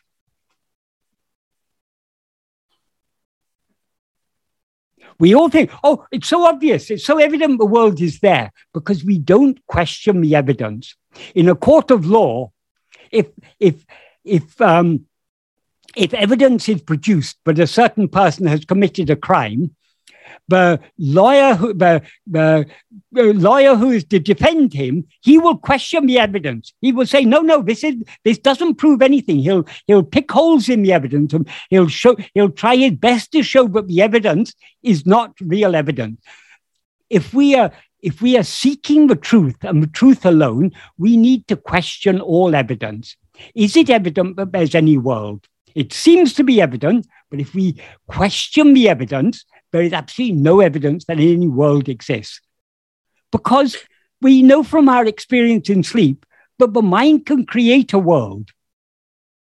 And there's nothing that we experience in this state that we could not experience in sleep. People say, oh, but there's history, there's geography, there's so much science. But all these things are there in dream. But people say, no, but other people see it. So it's not only me who's seeing the world. So many other people are seeing the world. Ask anyone in your dream, are you seeing the world? They'll all say, yes, of course we're seeing the world. So we cannot find any evidence in this present state, but we cannot equally find in dream. So there's no evidence that any world actually exists. So why should we suppose something exists when there's no evidence? Because the whole existence depends on it. Yes, yes. Or the one we built. Yes. But the illusory existence depends on this. So we cling to it very, very firmly. We're not ready to let go of it. That is our problem. Even now when we've read Bhagavan and we say, yes, I believe what Bhagavan says is true. Yes, I believe I'm not the body. I believe the world is not real. But still, deep down, we are still firmly convinced I am this body. We are still firmly convinced this world is real. That is why our mind keeps on going out to this world. We keep on seeking happiness outside ourselves. If we really understood Bhagavan, our mind wouldn't go out. It would go only back within. So the measure of our faith in Bhagavan, the measure of our clarity of understanding Bhagavan's teaching is to what extent our mind goes within. There's no use in saying, oh, I've read Bhagavan, I've understood Bhagavan, I'm convinced by Bhagavan. If our mind is still going outwards, we are fooling ourselves. We haven't yet understood Bhagavan. We haven't. Our understanding is still at a very superficial level of the mind. So how can we make this superficial understanding into a deep inner clarity? There's only one way and one way alone. That is by looking deep within our own heart. The deeper we go within in investigating ourselves, the clearer all this will become. And the clearer it becomes, the less inclination we'll have to go outwards and the more inclination we'll have to go inwards. So we can gain sattvasana, the inclination to go inwards and to be as we actually are, and we can weaken our vishaya vasanas, the inclination to go outwards, only by patient and persistent practice of self-attentiveness. This is the only way. Not with changing our habits or... No. You're just changing one thing for another thing. Thank you. Thank you, Michael. We need to change the one who has habits. Now the one who has habits is the one who is aware of itself as I am Marie or I am Michael or I am whoever. That is the problem. Bhagavan is concerned only with one problem. If you come to Bhagavan and say, oh, Bhagavan, I'm a terrible sinner, Bhagavan will say, big deal, find out who you are. Bhagavan is least concerned about our sins, about the punya we've done, about the papa, the good deeds or the bad deeds. It's all irrelevant for Bhagavan. Bhagavan is concerned with one thing and one thing alone. Find out who am I. Thank you, Michael. Deepti, you want to go ahead with your next question? The question. Yes, namaskaram. Can you hear me? Yes. Okay, wonderful. Hello, Michael. Hello. Michael, I'm to be very upfront and frank and just barefaced and open with you. I am struggling, and I'm sure we all are. But for me, the suffering or whatever that has been my that is my starting point. That's my present state. I understand who is suffering, but I'm not able to see beyond the veil of suffering and the anxiety or the depression or whatever slew of things that this ego is cooking up for me. I am starting, the veil, the self seems to be here and there's this dark curtain and then I'm here. So I'm not able to pierce through to the I that is suffering. You are the I that is suffering. What we need to pierce through to is the I that underlies this I. That is, the I that is suffering is the ego that is aware of itself as I am Dipti. That is what is suffering. Remove Dipti and you'll find that I in its pure condition is infinite happiness, infinite satisfaction. Michael, see, when you say that really, it's like adding salt to the wound. Because good. Let the wound be only when we really feel that is.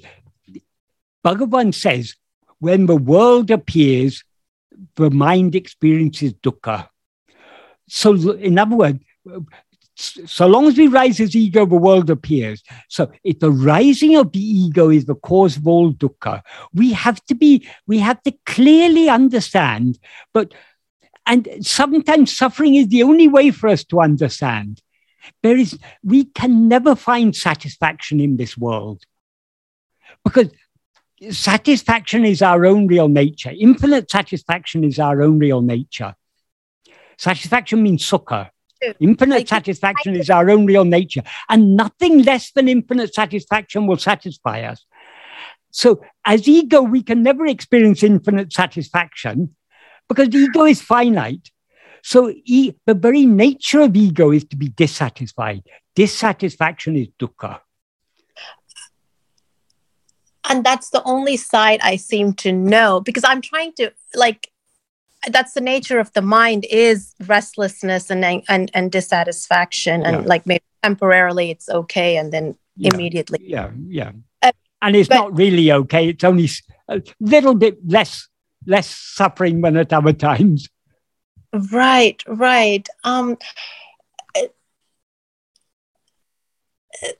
So it's possible so despite the condition of however wretched the mind might be, I can still be okay? Yes. You are always okay. You seem to be not okay because of the wrong identification. You are now identifying yourself with dipti, and so you're suffering. Separate yourself from dipti and you'll be free of all suffering. Dipti is very bad news because dipti brings you suffering. Any person that we take ourselves to be is bad news. Practice, Dipti, practice. Is practice. Addicted to suffering? Am I just addicted to Deepti? I just can't kick her off. It's like a bad habit. No, none of us are addicted. We all want to be free of suffering. But problem is, when we rise as ego, we feel something is lacking. We feel something is lacking in ourselves. So we try to fill up that lacking by seeking happiness outside ourselves. That is the fundamental error we make. Nothing is lacking. Nothing is lacking. But something seems to be lacking because we're looking outwards. So we need to stop looking outwards. We need to look back within, because the infinite satisfaction that we are all seeking exists only. We are that. It exists only. We can find it only within ourselves. So my mind will know it. My mind will know that infinite satisfaction and the deep rest and peace. Your mind will never know it. When your mind knows it, it will cease to be mind and it will remain as at infinite satisfaction. So we must be ready to lose ourselves completely in that. So Michael, Bhagavan says, for example, in verse 16 of Upadeshundya, he says, Veli Videngale Vittu, leaving external phenomena, Manam tan oli uru odale, the mind knowing its own form of light, that is umme unachi, that is real awareness. Why does he say there the mind? Because it's the mind that needs to know its real nature. But as soon as the mind knows its real nature, it ceases to be mind and remains as that oli uru, as that form of light, that pure awareness. And then Deepti will be at peace. Then there'll be no dipti at all. The problem is not the dipti. Dipti is not aware of any suffering. The problem is for the ego that is aware of itself as I am dipti. So the only way to be free of suffering is to free yourself from dipti. Seeing ourselves without adjuncts is seeing God, as Bhagavan says in verse 25 of Upadeshundya. We need to see what we actually are. We need to hold on to I am. But dipti is not holding on to you. You are holding on to dipti. So how can you let go of dipti? Only by holding on to I am. When you hold on to I am, dipti will drop off automatically. Because dipti cannot hold on to you. It's you who are holding on to dipti. Dipti is just Jada. Dipti is the name of a person, a body, which is Jada. Body means all the 5 sheaths. They're all Jada. Yes. The problem lies, don't blame Dipti. Dipti is innocent. Okay. You are the guilty party. So the awareness, God, am guilty. No. Party. Oh, not God. No, not God. I mean, my ego. The I that is aware of itself as I am Dipti, that is what is guilty. Right. So we need to separate. That's why Bhagavan says in verse 24 of Uḷḷadu Nāṛpadu, Jada Nāṛpadu, but in sentient body, it does not say I. That means it is not aware of itself as I. And body there means all the 5 sheaths. Because he says in verse 5, Urul Panchakosa Uru. So what he refers to there is Jada Nāṛpadu, but in sentient body, means all the 5 sheaths are Jada, as he says in verse 22 of Upadesha. Satchit Uḷḷadu. Satchit does not rise. But in between, something rises. So one I rises as the extent of a body. In other words, there's some I that rises and says, I am this body. That I is not the body because the body is Jada and therefore is not aware of itself as I. It's not Satchit because Satchit doesn't rise. So it's neither this nor that. That's why Bhagavan says in between. In between means it's neither this nor that, but it borrows the properties of both. So it is Chit Jada Granti. It borrows its existence and its awareness from Satchit. So that is the Chit element. It borrows its form from a body. That is the Jada element. And because of the entanglement of the two, it is a knot. But that knot is neither Chit nor Jada. It is just an entanglement of the two. So how can we break this knot? How can we cut this knot? Only by separating Chit from Jada. How do we do that? Only by holding on to Chit. Now we're holding on to what is Jada. So we seem to be entangled with it. Let go of Jada and hold on to Chit. Only by holding on to Chit, that to the fundamental awareness I am, can we free ourselves from everything that is Jada. So the person we seem to be will drop off to the extent to which we hold on to I am. So what Bhagavan has taught us is so simple, so perfect. There you go again, Michael. It is simple. The problem is we are not yet willing to let go. Why do we find it difficult to hold on to I am? Because we're not willing to let go of this person whom we now seem to be. And that is because we don't practice enough, right, Michael? I mean, yes. We just have to practice and practice more. That's why Bhagavan said the whole problem, what is the cause of all this? Abhichara, non-investigation, pramada. Right. But even when I try to practice, it's just right. I guess it's just the trying is the most we can do because to go on trying. It does seem to be a struggle at first because Bhagavan often used to say the whole spiritual life is nothing but a battle going on in our own heart between Sat Vasana and Vishaya Vasanas. We have to decide we want to be swayed only by Sat Vasana, not by Vishaya Vasanas. So long as we allow ourselves to be swayed by our Vishaya Vasanas, we are feeding and nourishing them. We need to firmly hold on to self-attentiveness, thereby feed and nourish the Sat Vasana and deprive the Vishaya Vasanas of the food they depend on for their survival. Thank you, Michael. Yes. Thank you so much. So it seems difficult to us, but remember, Bhagavan has said, Aye ati sulapam. There's nothing easier than this. Right. So when we say it's difficult, we need to understand it seems difficult because of our lack of will. That is why Bhagavan said, Bhakti is the mother of jnana. It's that love is the key to it. Mm-hmm. So happiness is possible. It is possible, yes. Well, shortly before Bhagavan passed away, someone asked Bhagavan, is there no hope? Bhagavan said, yes, there is hope. There's hope for all of us. But As he says at the end of the 12th paragraph of Nana, after giving the analogy of the prey in the jaws of a tiger. Just like the prey in the jaws of a tiger cannot escape, those who have been caught in the glance of Guru's grace will surely be saved by him and will never be forsaken. Eninum Guru Kartya Varipadi Uḷḷadu Nāṛpadu. Nevertheless, it is necessary to follow unfailingly in the path shown by Guru. So Bhagavan has given us all the assurance that is required, but we must do our little part. We must try our best to follow Bhagavan's path. He will do everything else, but we must. When we are clinging to self-attentiveness, we are thereby surrendering ourselves to him.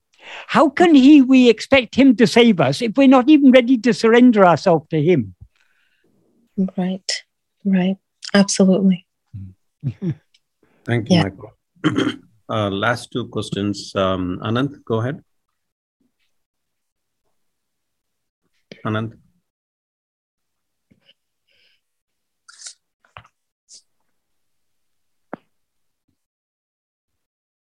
Michael. Yeah, I was enjoying every one of the many Tamil words that you so beautifully brought out, the meanings, My pronunciation may not be so good, but... right from Orudalai to chair or, they come out with such a, they present themselves, so beautifully coming from these are Bhagavan's words, so they have their own beauty. Don't blame me. It's all Bhagavan.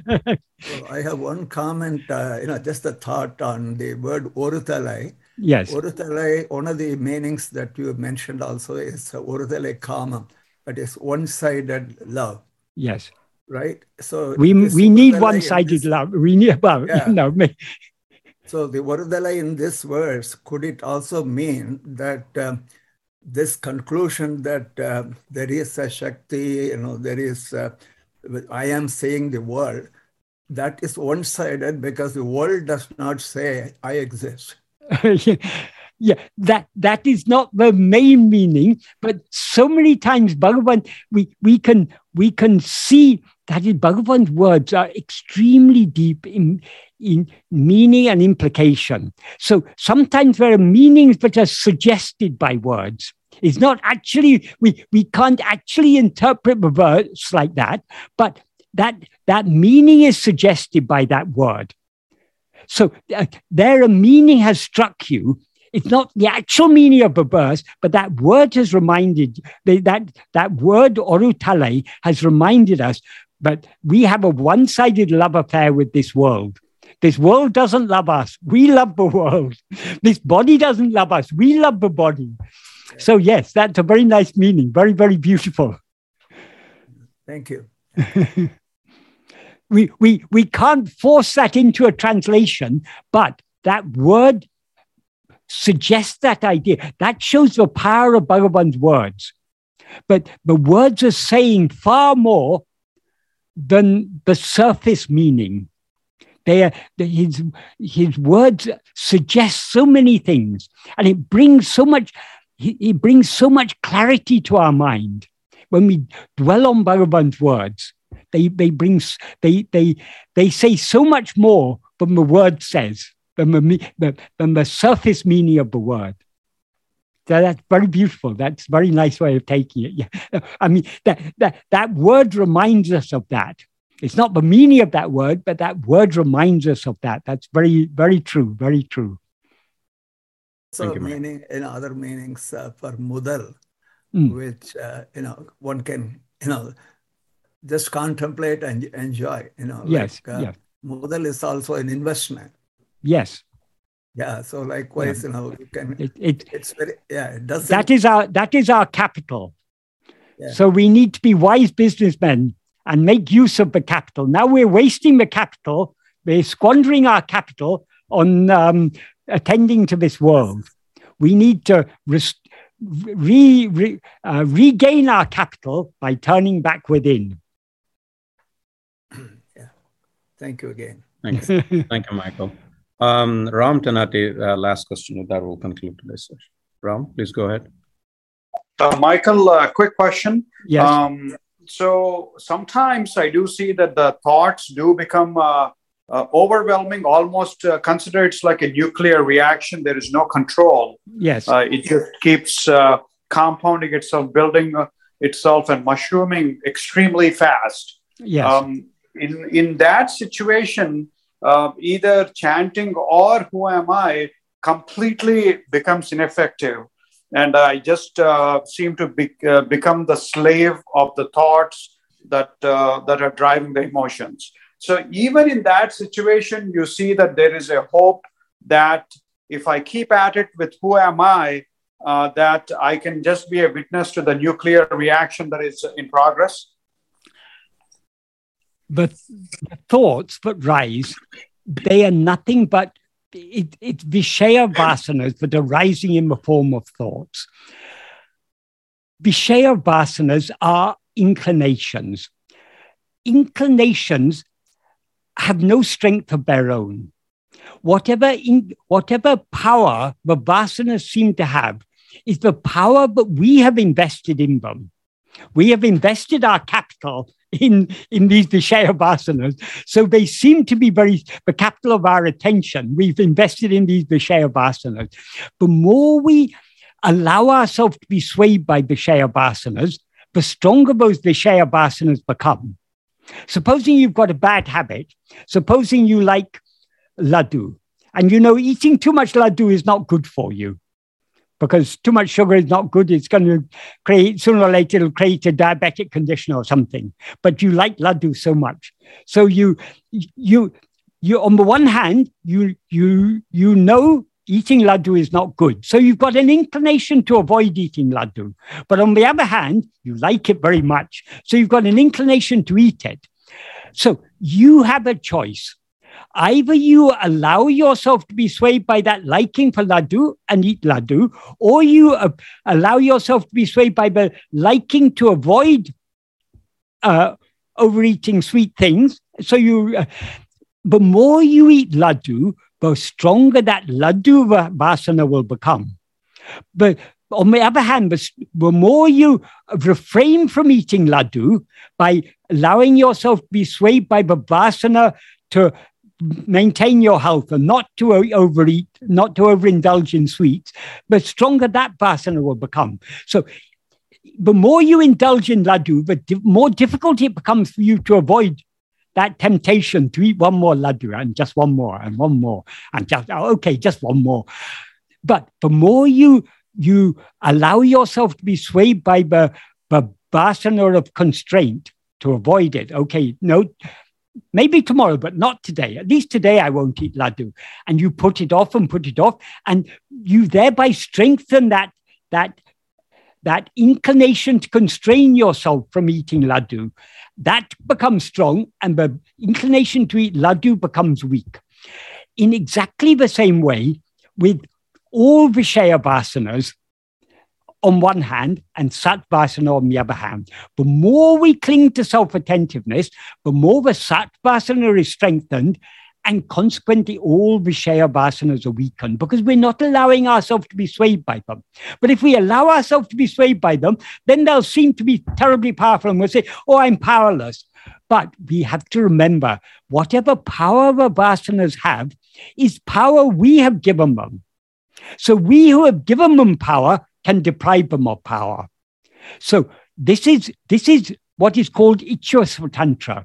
We have that freedom of will. It's up to us. But no vasana can force us to be swayed by it. Why we are swayed by our vasanas? Because we like to be swayed by them. Yes, why do I allow myself to eat more laddu? Because I like laddu. I want to be swayed by that vasana. So we need to be willing to give up our liking for everything other than ourselves. This is why Bhagavan said, Bhakti is the mother of jnana. Bhakti is nothing but that Sat vasana, that inclination just to hold on to our being and thereby to subside in our being. The inclination to go after other things, that is desire, that is raga. So by strengthening the bhakti, we are also strengthening the vairagya.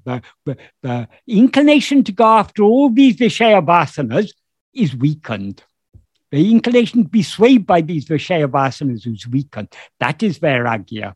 The weakening of the Vishaya vasanas is vairagya. The strengthening of the Sattvasana is bhakti. Bhakti and vairagya are the keys to success in this path. Thank you, Michael. And they will come only by following this path, by clinging to self-attentiveness. Thank you, Michael. So I think we'll conclude with Shohan's question. And Shohan, go ahead. Do you want a clarification on the process? So, Michael, my question is, for the ocean, for example, to know its own size, it has to send out waves to its shores, right? To say, metaphorically. But for an infinite ocean, those waves will never find the shore, right? So any outward going signals are useless for an infinite being to know its own self. So for us, for self-investigation, whatever methods we've used so far to investigate the outside world is useless for self-investigation, correct? Yes, that is, to knowing anything other than ourselves is a process of knowing. There needs to be a means of knowing, an action of knowing. That is, we know the world by seeing it, by hearing it, by tasting it, by touching it, by smelling it. So knowing anything other than ourselves is the knowing of anything else involves an action, an outward going movement of our mind. But to know ourselves, we need not do anything. We know ourselves just by being ourselves. Tanai iritale, tanai aridalam. Bhagavan says in verse 26 of Upadesha Undhya. Being ourselves alone is knowing ourselves. So to know ourselves, we don't need to do anything. We just need to be as we are. We need to give up doing. We need to cease rising as ego. Our knowledge of ourselves seems to be obscured by our having risen as ego. So in order to know ourselves, we need to just stop rising as ego. In other words, stop allowing our attention to move away from ourselves towards other things. The movement of our attention away from ourselves towards other things gives us knowledge of other things, but conceals our knowledge of ourselves. To know ourselves, we need to stop moving outwards. We need to subside, sink back within. Because we ourselves are infinite knowledge, infinite awareness. So we don't need to do anything to know ourselves. We just need to be ourselves. One of the components of this question was, so all the previous methods of inquiry for outside world is useless for self-investigation. Yes. That is, whatever we have learned about the world from science and philosophy and history and geography, we may have accumulated vast amounts of learning. It's of no use whatsoever to turn within. In fact, often having lots of knowledge about many things is an obstacle,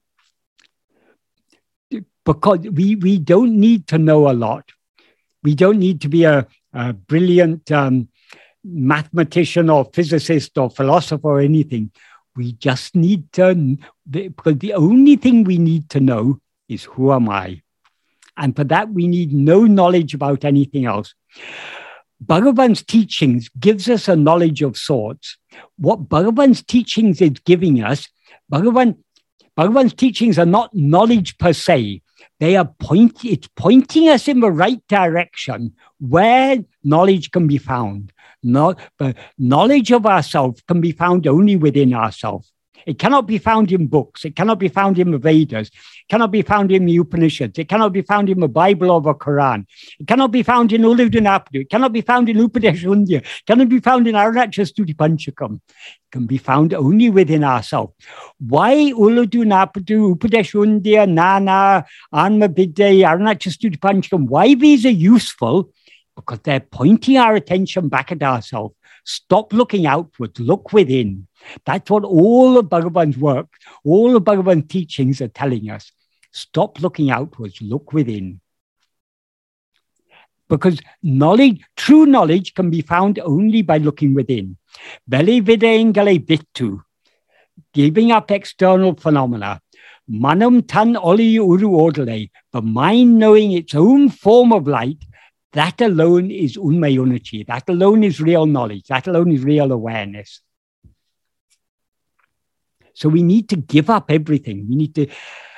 That's why Bhagavan says at the end of the 16th paragraph of Nana, a time will come when we have to forget everything that has been learned. So all our learning is of no use if we don't turn within. The only thing that is useful to know is to know Bhagavan's teaching, because Bhagavan's teachings are turning us within. Okay. Also, if you know the Vedanta, if you know the Upanishads and so on, they are also telling us you are that. But trouble is, people miss the point. People have studied Vedanta all their life and they still don't understand. But all that is, they think they can get knowledge from the Upanishads, from the Bhashyas of Shankara, and from all these texts. Bhagavan says in the 16th paragraph of Nana, no knowledge cannot be found in books. Knowledge can be found only within ourselves. That is the knowledge we are seeking. That is knowledge of ourselves. Ramakrishna Paramahamsa put it very nicely in his usual homely way. He said, the Panchangam will tell you when it's going to rain. But no matter how hard you squeeze the pages of the Panchangam, you cannot get a drop of water. That means the knowledge cannot be attained from the books. But knowledge can be attained only from deep within our own heart. But books are useful to the extent they point us within.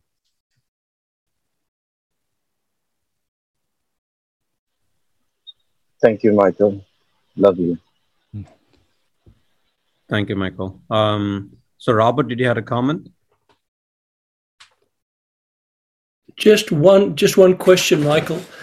What was that? You used the word bhakti, love of self, love of the search for self, yes. Love of self.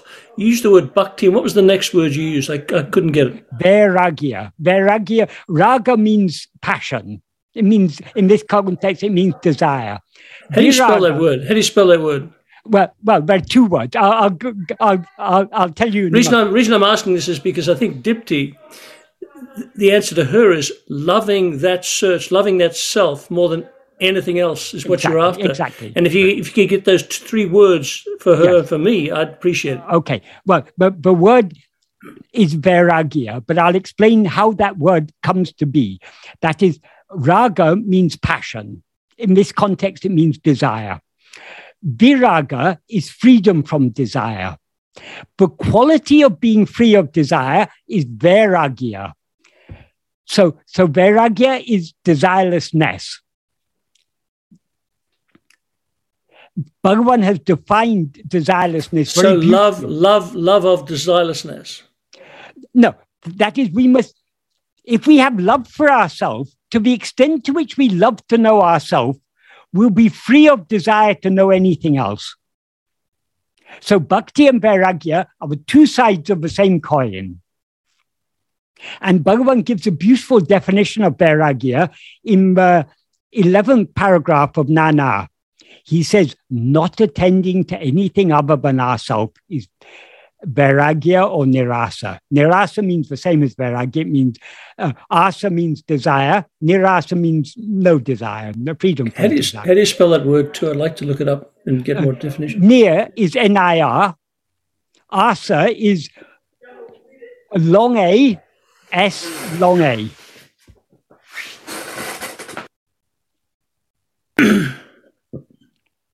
So I will spell the two words for you. Nirasa. you can actually, you find it. If you, do you know my translation of Nana?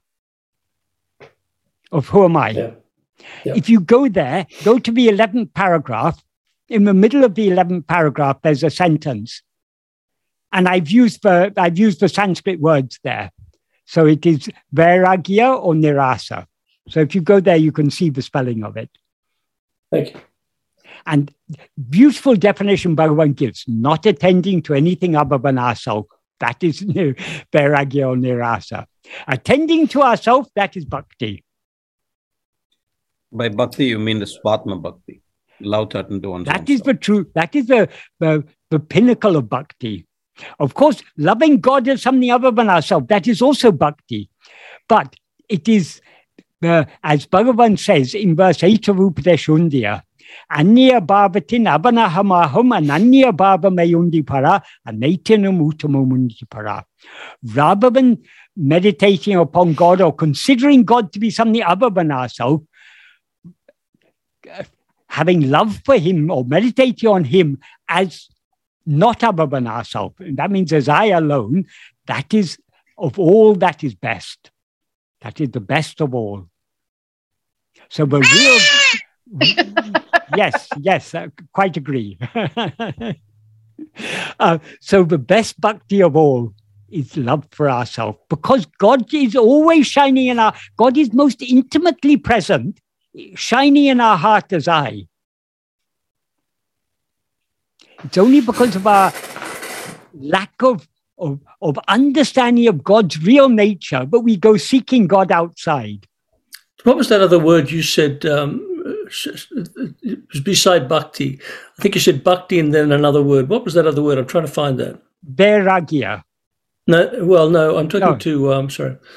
In Nirasha? Was that it? Say it again. Nirasha? No, you said Swatma Bhakti. Swatma. Swa means one's own. Atma means self. Swatma Bhakti means love for one's own self. That's what I'm looking for. Swatma Bhakti. Yeah. Thank you. Yeah. A synonym for Swatma Bhakti is another term that Bhagavan often used, which is Sat Vasana. Vasana means inclination. Sat means being. So the inclination to attend only to our being, and thereby to be as we actually are, that is Sat Vasana. That is Swatma Bhakti. Om Namo Bhagavate Sri Arunachala Ramanaya.